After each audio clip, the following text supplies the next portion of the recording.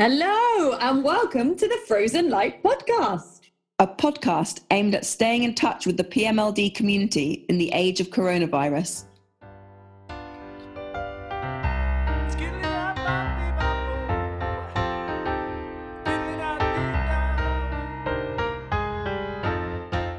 This is Amber Onak-Gregory. And I'm Lucy Garland. And we're the co-artistic directors of Frozen Light Theatre Company. So what's exciting is since we last recorded, we have now launched the podcast, and it's been really, really great hearing people's feedback so far, and that's been really great. We have arranged the next few weeks of interviews, which we're super excited about. So we're so thrilled at the response that we've been receiving so far. We just wanted to highlight as well that at the moment we are still looking for people to join our audience panel. So this panel is to ensure that Frozen Light always has the voices of people with PMLD at its core, and that we're always led by that. And it feels especially relevant at the moment because we're really interested in hearing people's voices and opinions about when they may be ready to return to the theatre, to really support us on that journey. We're really interested in that panel supporting the company and having an impact on the direction that the company moves to in the future. So if you'd like to be on the audience panel, please email us at info@frozenlighttheatre.com. We really can't wait to hear from you. So today on the podcast, we are interviewing Emma Murphy and Hugh. We first discovered Emma and Hugh when Emma gave a really amazing talk at the Raising the Bar conference in 2019, which, if you don't know about, is a really amazing conference all about raising the bar for people with PMLD.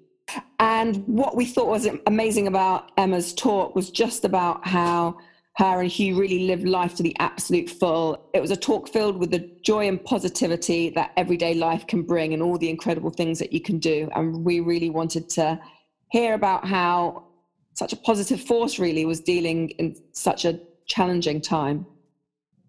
So we'll give Emma a ring now. Hello. Hi, Emma and Hugh. Thank you for joining us on the podcast today. Hello. And I've just got a beautiful smile there from Hugh. He's quite enjoying looking towards the computer, actually. While I was getting it all set up, he was really looking at the computer screen, so that was quite nice. Oh, excellent. Well, that's good. And Hugh's got the most amazing set of ribbons going on there. Yeah, he's got lots of rainbow-coloured ribbons to match his rainbow-coloured top, actually. So. Oh, it's all about the rainbows today. It is today, yeah. I'm just wearing black. I feel like I'm letting the team down. We are in the middle of a rainy week, so it's a good reminder that, you know, without the rain, there'll be no... Yeah. So, first off, we just wondered, Emma, if you'd like to introduce yourself and Hugh. Okay, so I'm Emma. I'm a special needs teacher. I currently teach children with profound and multiple learning disabilities from the ages of 3 right up to 19 now. So that's been really nice. I'm really enjoying that. Prior to that, I actually worked in an autistic specific special school before I had the boys. And then I'm also, probably more importantly, mum to 2 boys. I've got an older boy, Sean, who's keeping the dog out of the way in the other room. He's 11. And then I've got Hugh here with me, who's 10 years old. Hugh's got a rare genetic disorder called FOXG1 syndrome, which he was only diagnosed with that a couple of years ago, actually. Up until that point, he was undiagnosed. We knew he had a genetic condition of some sort, but we didn't really know what it was. So he had a syndrome without a name, really. It's caused profound and multiple learning disabilities, epilepsy, severe epilepsy. He's tube fed. He's got a visual impairment. So it's the FOXG1 syndrome. Has a lot to answer for, but he is the most happy, wonderful little boy to have around. He loves, as you can see, loves playing with his ribbons and twiddly things. Wires. He loves playing with wires, so feeding tubes, the extension set, from the feed pump, the SATS probe, all of those things that he shouldn't have. So we try and divert him with the ribbons instead. He loves balloons, he loves bubbles, he loves music. And he's generally like a really happy little boy, which is great. And we can see that. Looks like he was having a great time there. Yeah. And what does your lockdown look like so far? Just to say, it's the Friday the 19th of June. How's things going? Yeah, so it's been different. We normally life would be, I'd be working part-time, both the boys would be in school 5 days a week. We'd have carers coming in to help with Hugh. So he has a care package from the NHS because he has issues with his breathing. He has a one-to-one complex carer. So she comes at 8 o'clock in the morning, takes him off to school on the school bus, stays with him all day, comes home, and he's with him till 4 o'clock. And then we have, on the nights before I go to work, I have overnight care as well. So he has waking nights, and we have a carer 2 nights a week to do that. So it's really changed because we've had no carers in the house since the 16th of March. So we've been responsible for the care 24/7. My husband was originally working from home, then he was furloughed. Now he's actually back at work again. And obviously the 2 boys haven't been at school. I have been working from home and trying to homeschool in a fashion. In fairness, Sean's been brilliant because he's really done it himself. So thanks to the wonders of modern technology and the internet, he's been accessing lessons online, which has been brilliant, only with the occasional reminder from me that he really does need to start now. And Hugh's homeschooling has been less successful. He really doesn't want to get out of bed. Actually, Hugh's loving lockdown because for him, mornings were always an issue anyway. He hates getting out of bed early. So in a morning, I would say rush off to work. I'd be leaving at 7:30. The night carer would hand over to the day carer, and Hugh would be fast asleep still. You're laughing about this, aren't you? Because even if he wasn't fast asleep, he would pretend to be asleep. And then you'd give him his medications, dress him, hoist him into a wheelchair, get him onto a school bus, get him to school. This is all while still asleep.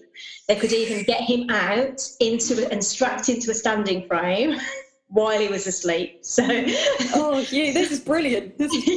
So for Hugh, he's actually really enjoying it because he's been waking up, and he wakes up normally at 6:30, 7, and he's adamant he doesn't want to get out of bed at that point. So I'll go in, switch off his night feed, flush him, give him his medications, and I'll be like, "Oh, are you ready to get up?" And he is. He's got a very definite no. There's no, I'm not getting out of bed. And he'll have a morning nap, he'll go back to sleep, and then he'll shout when he's ready to get up. And it can be for anywhere from, this morning he was ready at 10 o'clock and he was happy to get up at 10. But there's been days he's decided he doesn't want to get out of bed till 12:30. So this is like my ideal life. He's like a teenager. So he's really, really loving lockdown. So, but it does mean the actual homeschooling side for Hugh is in quite a limited time frame, because he's also very adamant about what hours of the day he's happy to do physio. And that is not in the afternoon. So we've got a really small window of opportunity in the morning to get his physiotherapy done. So I feel a bit guilty about that, actually, because I know I'm not doing anywhere near as much physio as he'd be getting at school, which is a shame. But other things he's doing. We've got lots of sensory play. He's quite happy to do that in the afternoon. Obviously his music, all of those kind of things. But the physio's fallen by the wayside a bit, and I do feel a bit guilty about that, to be honest. Obviously, it sounds like you had such an incredible support unit before lockdown, and that's all been taken away. Was that all due to to decrease risk of there being lots of people around? Is that something that you can look at having back in the future at this stage that still feel too unsure? Yeah, so they did say that carers could continue to come in if we wanted, but because we were shielding Hugh, I just felt that I wanted to minimise the risk as much as possible. So we were literally like, nobody comes in or out now, and we lock the doors and that's it. So I specifically said I didn't want carers in. But the NHS were really good and sort of said, if you refuse care, it doesn't mean you won't get it back again, So it is there when we're ready to accept people back in. I think now that my husband's gone back to work, it's going to get more difficult. And I might need to start actually having carers in, because I'll be responsible 24/7. If we've had a really difficult night, when Stephen was at home, I could just go back to bed. That was fine, because I generally tend to do all the nights anyway.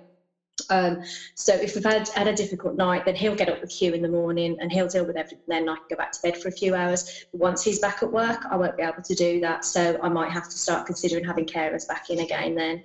And what's happened to your school that you work at? Is that currently closed, or is that open? No, it's been open the whole time. So I think they're gradually increasing the numbers now. I think there's about 45 children at the moment. So it's mixed special needs. So there's children with profound and multiple learning difficulties, severe learning difficulties, and autistic spectrum conditions as well. So there's a full range, and it's right from still nursery right up to secondary. So it's been open the whole time, and they've been really supportive actually. They've got a volunteer rota, and because I'm at home shielded with Hugh, they've said that I don't need to be on it at the moment, which has been great. So I'm not having to go into school, but they've got full PPE and everything when they're in school supporting the children. So I know that when it's time for me to go back, it's as safe as it possibly can be. And at the moment, I'm just working from home. So we've been sort of preparing lots of learning packs for the parents to use at home, looking at the curriculum, online training, all of those kind of things. We know from Hugh's Facebook page that he loves music. What has music brought to your lockdown experience? Yeah, he does. He really, really loves music. He's really good at it as well. It's something he can do. Obviously, he needs lots of support with so many different aspects of his life, and music is something that he can access independently himself. And he can spend an inordinate amount of time playing the guitar, and it's lovely, and he gets such joy from that and such pleasure from it. It really helps with his moods, with his he gets anxiety about being in new places or new things happening, or various things cause him to get quite anxious and upset. And the having access to his guitar, his ukulele, and being able to play that independently really helps him, and really helps to calm him down. So it's been, I think, probably every single day he's been playing one instrument or another. His favourite is the guitar. He also likes the ukulele and his keyboard. We've been using the keyboard sort of propped up and then putting him in his walker, so that we're still trying to, so that he's weight bearing and standing. So we'll put him in that, and then he'll have the keyboard and he'll be playing that, and that will distract him from the fact that he's actually doing physio at the same time. So yeah, every single day, I would imagine if you give him a choice of what he wants, it's pretty much always a musical instrument he'll choose over his other toys. And then listening to music. He listens to music every single night before bed, so it's as part of his routine. He chooses to go to bed at around about anytime between 6:30 and 7:30. He asks to go down to bed, and don't know. Yeah, and then we'll stick on the radio on for him, and we'll have his disco lights and his bubble tube on, and he absolutely loves that. And then on a Friday night, it's 80s disco night, so he has we set his room up, and it's all UV lights and like fluorescent things. Then he has all 80s music, and it's a full-on disco in his bedroom, so he absolutely loves it. I say we all need a 80s lockdown disco night. That sounds great. Yeah, no, it is. It's good fun. It's good fun. Like, I'll just lie on the bed with him, and you've got all these lights going around the ceiling. You've got all these different things. I've got these fluorescent pens as well, and he's got bumpers on the side of his bed. So we draw patterns in the fluorescent lights, and we just lie there chilling out, listening to music. It's brilliant. Amazing. It's a good job. He does like 80s music. I'm guessing he didn't really have much choice in that matter. I probably forced that on him. But it's good, because if he likes something I hated, I probably wouldn't be quite as keen to lie in the bed enjoying it with him. he uses music and song to kind of make sense of the day and the routine. So we have like a good morning song that we do every morning when I go into him. He has a song for brushing his teeth, a song for washing his face, a song for having his hair cut, because we've been doing lockdown haircuts and he hates having his hair cut. He really, really does. So we've got a lockdown haircut, and I know we did a lockdown story massage as well, and that seems to have a haircut story massage. And that seems to have helped him adapt a little bit better, accept the haircuts. Where have you found out how to do the story haircut massage? Well, it's just, I mean, the thing with Facebook and the internet and being on lockdown is loads of people have been just giving their resources away for free, which has been absolutely amazing. So I was familiar with story massage, but hadn't really used it that much. But then sort of I've been watching the videos and we've been joining in with some of the sessions, and I just kind of got a bit more confident in the whole process of what it was, really. So I just made one up, basically. So he used, like a little poem, because he likes kind of rhyme and repetition. So a little poem to go with what's going to happen in your haircut, and it's all right, you're going to have a bath and a bit of a splash afterwards, and then just massage strokes to go with it, so that he's got, that he knows that there's a start, a middle, and an end, and at the end you get the bath. Yay! So they do like story massage lives every. I think it's twice a week they do them. They're really, really nice, really nice. Yeah, brilliant. We'll put that on our website show notes for the podcast. Oh, fantastic, yeah. And we've seen a very cute video, which I think is a bit old, on your Hugh's Facebook page, Lucy Lily Lost Her Mind, of your little dog Barney with you. And can you tell us a little bit more about what Barney brings to the household? Yeah, so that, I think I'm guessing the video you're on about is the one that just it all went a bit nuts a couple of years ago. We put, I think it's probably about 2 years, coming up to 2 years old now.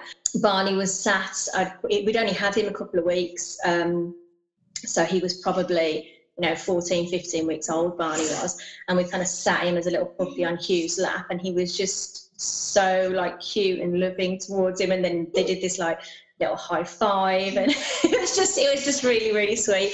But I put it on Facebook, and it literally went viral, and it was all a bit scary. I had these like news agencies contacting me, and it was on Lad Bible and on like the Daily Mail Snapchat page. It just went everywhere, and I was a bit it was a bit scary. I didn't really know what to do, and I did panic when it went viral, because I thought, I don't want to be on the receiving end of any nastiness. I really won't be able to handle it if people are mean. And you know what? Not a single person was. Everybody was just delighted. I had thousands and thousands of messages with via Twitter and Facebook, with people just saying how lovely it was, how amazing animals were, how we don't deserve dogs, and there was this amazing outpouring of love, and it was really, really lovely. But I think it's important to know that Barney is not a gentle dog by nature. So he's a Springer Spaniel, so he is as nuts as you would imagine a Springer Spaniel to be. He's bouncy and excitable, and he's just full on crazy, really energetic. But he's ever so good with Hugh. He's so gentle with him. So this week I've been trying to do resonance boards activities with Hugh, and Hugh has decided he now doesn't like the resonance board, and he's been getting quite upset and anxious on it. And Barney, bless him, when he hears him crying, he just kind of climbs onto the board next to him, and he's laid down next to him to try and calm him down. When Hugh hasn't been well, there was one night Hugh was really upset and unwell, and Barney sat beside him and started crying. He's so lovely with Hugh. And he's not like that with the rest of them. He's a lovely dog, don't get me wrong, but he's not that gentle with the rest of us. He rings around the park, and he's into the river, and he was swimming in the river yesterday. He's just crazy. He's so lovely with Hugh. He's really intuitive, really gentle with him. I think for all of us, Barney's saved our sanity is the truth of it. I think initially when lockdown started, I was like so anxious and so, like had full on panic attacks about the germs and, what was going to happen to Hugh and what was going to happen to me if I got it and I couldn't look after Hugh, and who was going to look after Hugh if we were too sick, because, there is nobody else that can have him. So I was in this full-blown panic mode, didn't want to leave the house. But, of course, Barney needed walking, so it made me go out of the house. Initially, that was so difficult because, there was one day I literally went out with Barney and my older son, Sean, and I was jumping into bushes trying to get away from people, and I was like hyperventilating, I was nearly crying, it was horrid. So I started then taking Barney out at 6:30 in the morning so that I wouldn't see anybody. But he made me get out every day, and I think I would have really happily locked myself away completely and then found it really difficult to get back to normality because I wouldn't have left the house at all.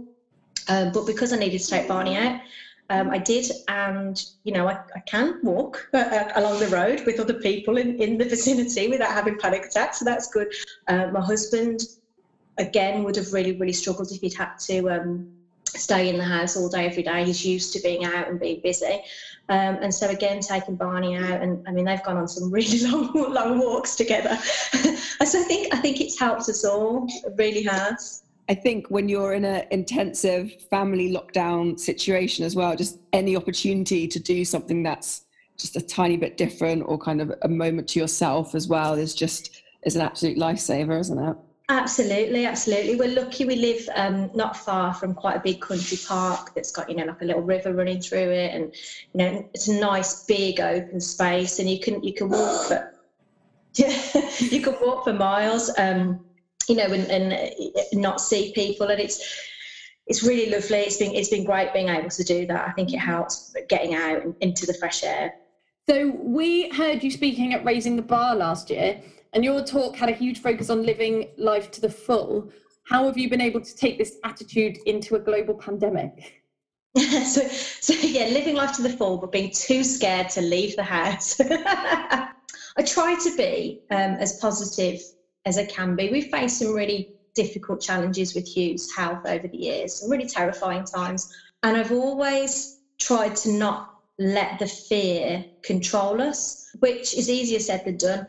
When Hugh was really little, and he was terribly poorly, and I would kind of like, before I woke up in the morning, I'd just like, before I opened my eyes, I'd literally pray, like, please still be breathing, please still be alive. We had no care, we had no monitors, nothing. And it was a really, really stressful, difficult time. And I remember thinking, how is it possible to continue living like this? And what if this was all it was ever going to be? What if tomorrow didn't come? And I didn't want to regret not having made the most of today. I worked really hard at trying to be positive and be happy and do fun things and make the most of. If I couldn't change the circumstances we were living in, I couldn't wave a magic wand and make him better. What I could do is make the most of now and live in the moment, as it were. And so after the first initial weeks of the pandemic, where I was, terrified, I realised I can't live like this. I can't. It reminded me of those early days when I was literally too scared to leave the house with him because he was so ill. It reminded me of that time, and I thought, you have to. This is the way it is now. You have to accept that and make the most of it. And so that's kind of what we did, and we start, just do fun things, try and find something every single day that makes us happy. Once I've kind of got my mindset around that, I started to think about things that we could do safely with Hugh. So we went to, because obviously we're still shielding, but we went to the stables. So one of his carers' mums has some stables. So we were able to bring him there, knowing that there wasn't going to be lots of people around, and he was able to spend time with the animals, which he loves. We took Barney with us. We just kind of spent a few hours there.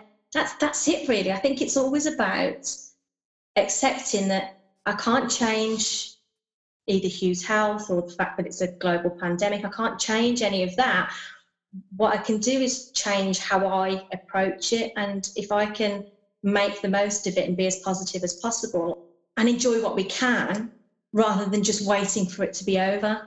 It sounds like an amazing attitude, and really interesting for you to say how what you've experienced early on in the pandemic was similar to something you've experienced before as well, and using the same kind of techniques to adopt that positive attitude.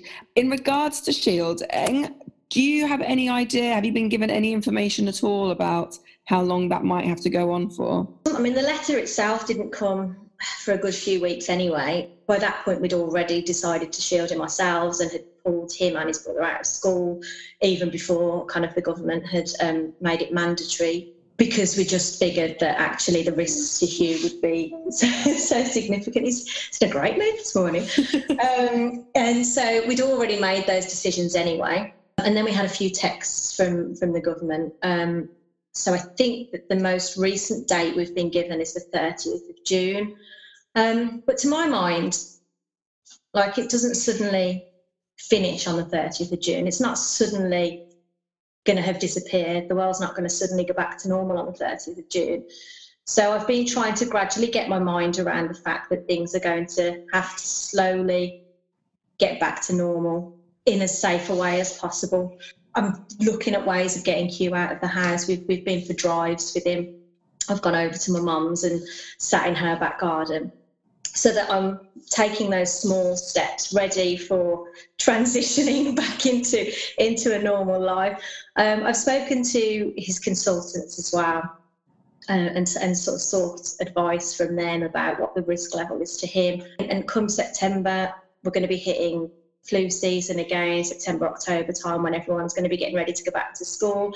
The thing is, with Hugh's health, we've been facing, life and death decisions for 10 years. We risk assess absolutely everything all the time anyway, because of his health. We don't leave the country to go abroad. We only ever go to places that are easily accessible to the emergency services. Any place I go on holiday, I absolutely always find out about transfer times to the local A&E. So everything we do in Hugh's life has always been about risk assessing, because his health complications are significant. So we will, I guess, transition back to some form of normality, and we'll take each day as it comes and risk assess as we go along, and decide what's safest and what's best for Hugh. That's all we can do, and just hope that we have access to the information to be able to do that, really. Actually, he's been so healthy since he's been home. He's like, his communications come on really well. He's thriving being at home. Really is. That's what Joanna Grace said, didn't she, in her podcast episode? Yeah. That we would expect that children's communication who have been at home with their families will have come on a long way. And that's not what I'd expected at all. I was really surprised to hear her say that, because I kind of thought maybe it would be the opposite, because they weren't getting all of that stimulation from school. They didn't have the same routines going on. But I think for Hugh, and obviously for the children that Joanna Grace has been talking about as well. And in fact, I spoke to Hugh's, the disability social worker, and she said that she was finding the same with her families.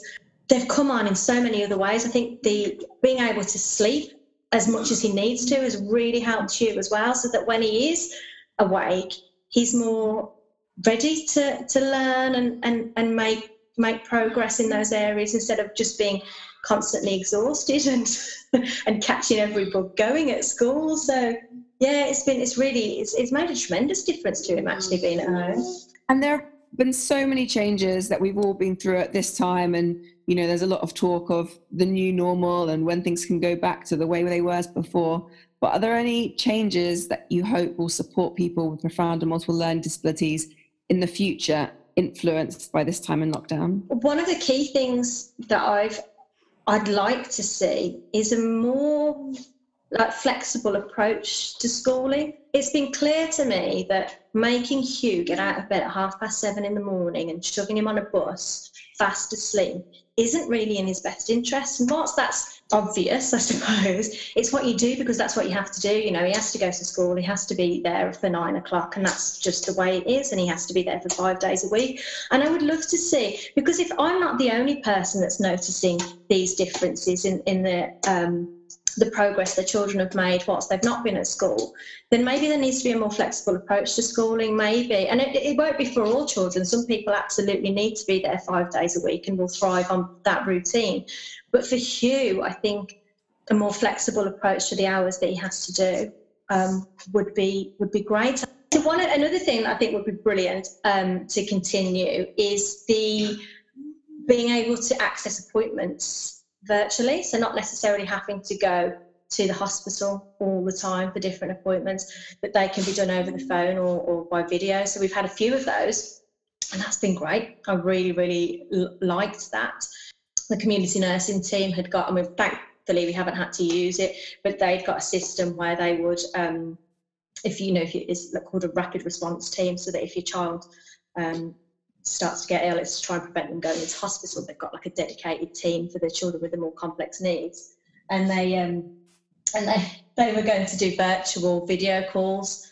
So they would do like video call to try and assess the child like that, and then if they felt then they needed to come into the house, they would do so. But I think access to that to continue would be brilliant. I think it would be great to be able to have some of your appointments that way. But it's not all about that. Life's actually really, really good and positive and fun. He brings such a huge amount of joy to all of our lives. You know, my life is better because Hugh is in it. He doesn't take away all those that profound disabilities, all those health needs make my life less sad or depressing. You know, I have a wonderful life, and it's wonderful because of Hugh and Sean, of course, and you know, my husband and my dog as well. But you know, Hugh adds so much to my life, and I think that people are frightened of disability because they don't know enough about it. I suppose if you've never lived with somebody with profound and multiple learning disabilities, you know, the prospects might be quite frightening. And I hope really with his Facebook page I show that it's not. It's a really joy-filled life. It's a life filled with love and laughter and fun, and I really hope that comes across. That's the point of it now. And that was the reason why we wanted to interview you, because we love that spreading that positivity, because that's what we see in our work. We make work for really amazing audiences and have really great times, and wanting to show the really positive side of it. And I think that's what you do really, really well with them, and you, Hugh, with your Facebook page. Yeah. Yeah, you do, don't you? With your big smiles. And your music. And your dog. Yeah. You're not bad at this, are you? We'll have to get you doing some more Zoom meetings. He's quite enjoyed this, I think. You're very good at it. I didn't give him his guitar. Do you want me to pass him his guitar and he can play you a little tune? Oh, yes, please. Yes, please, Hugh. We'd love to hear some guitar. Would you like that? Yeah. Of course you would. Probably needs tuning in fairness. Good boy.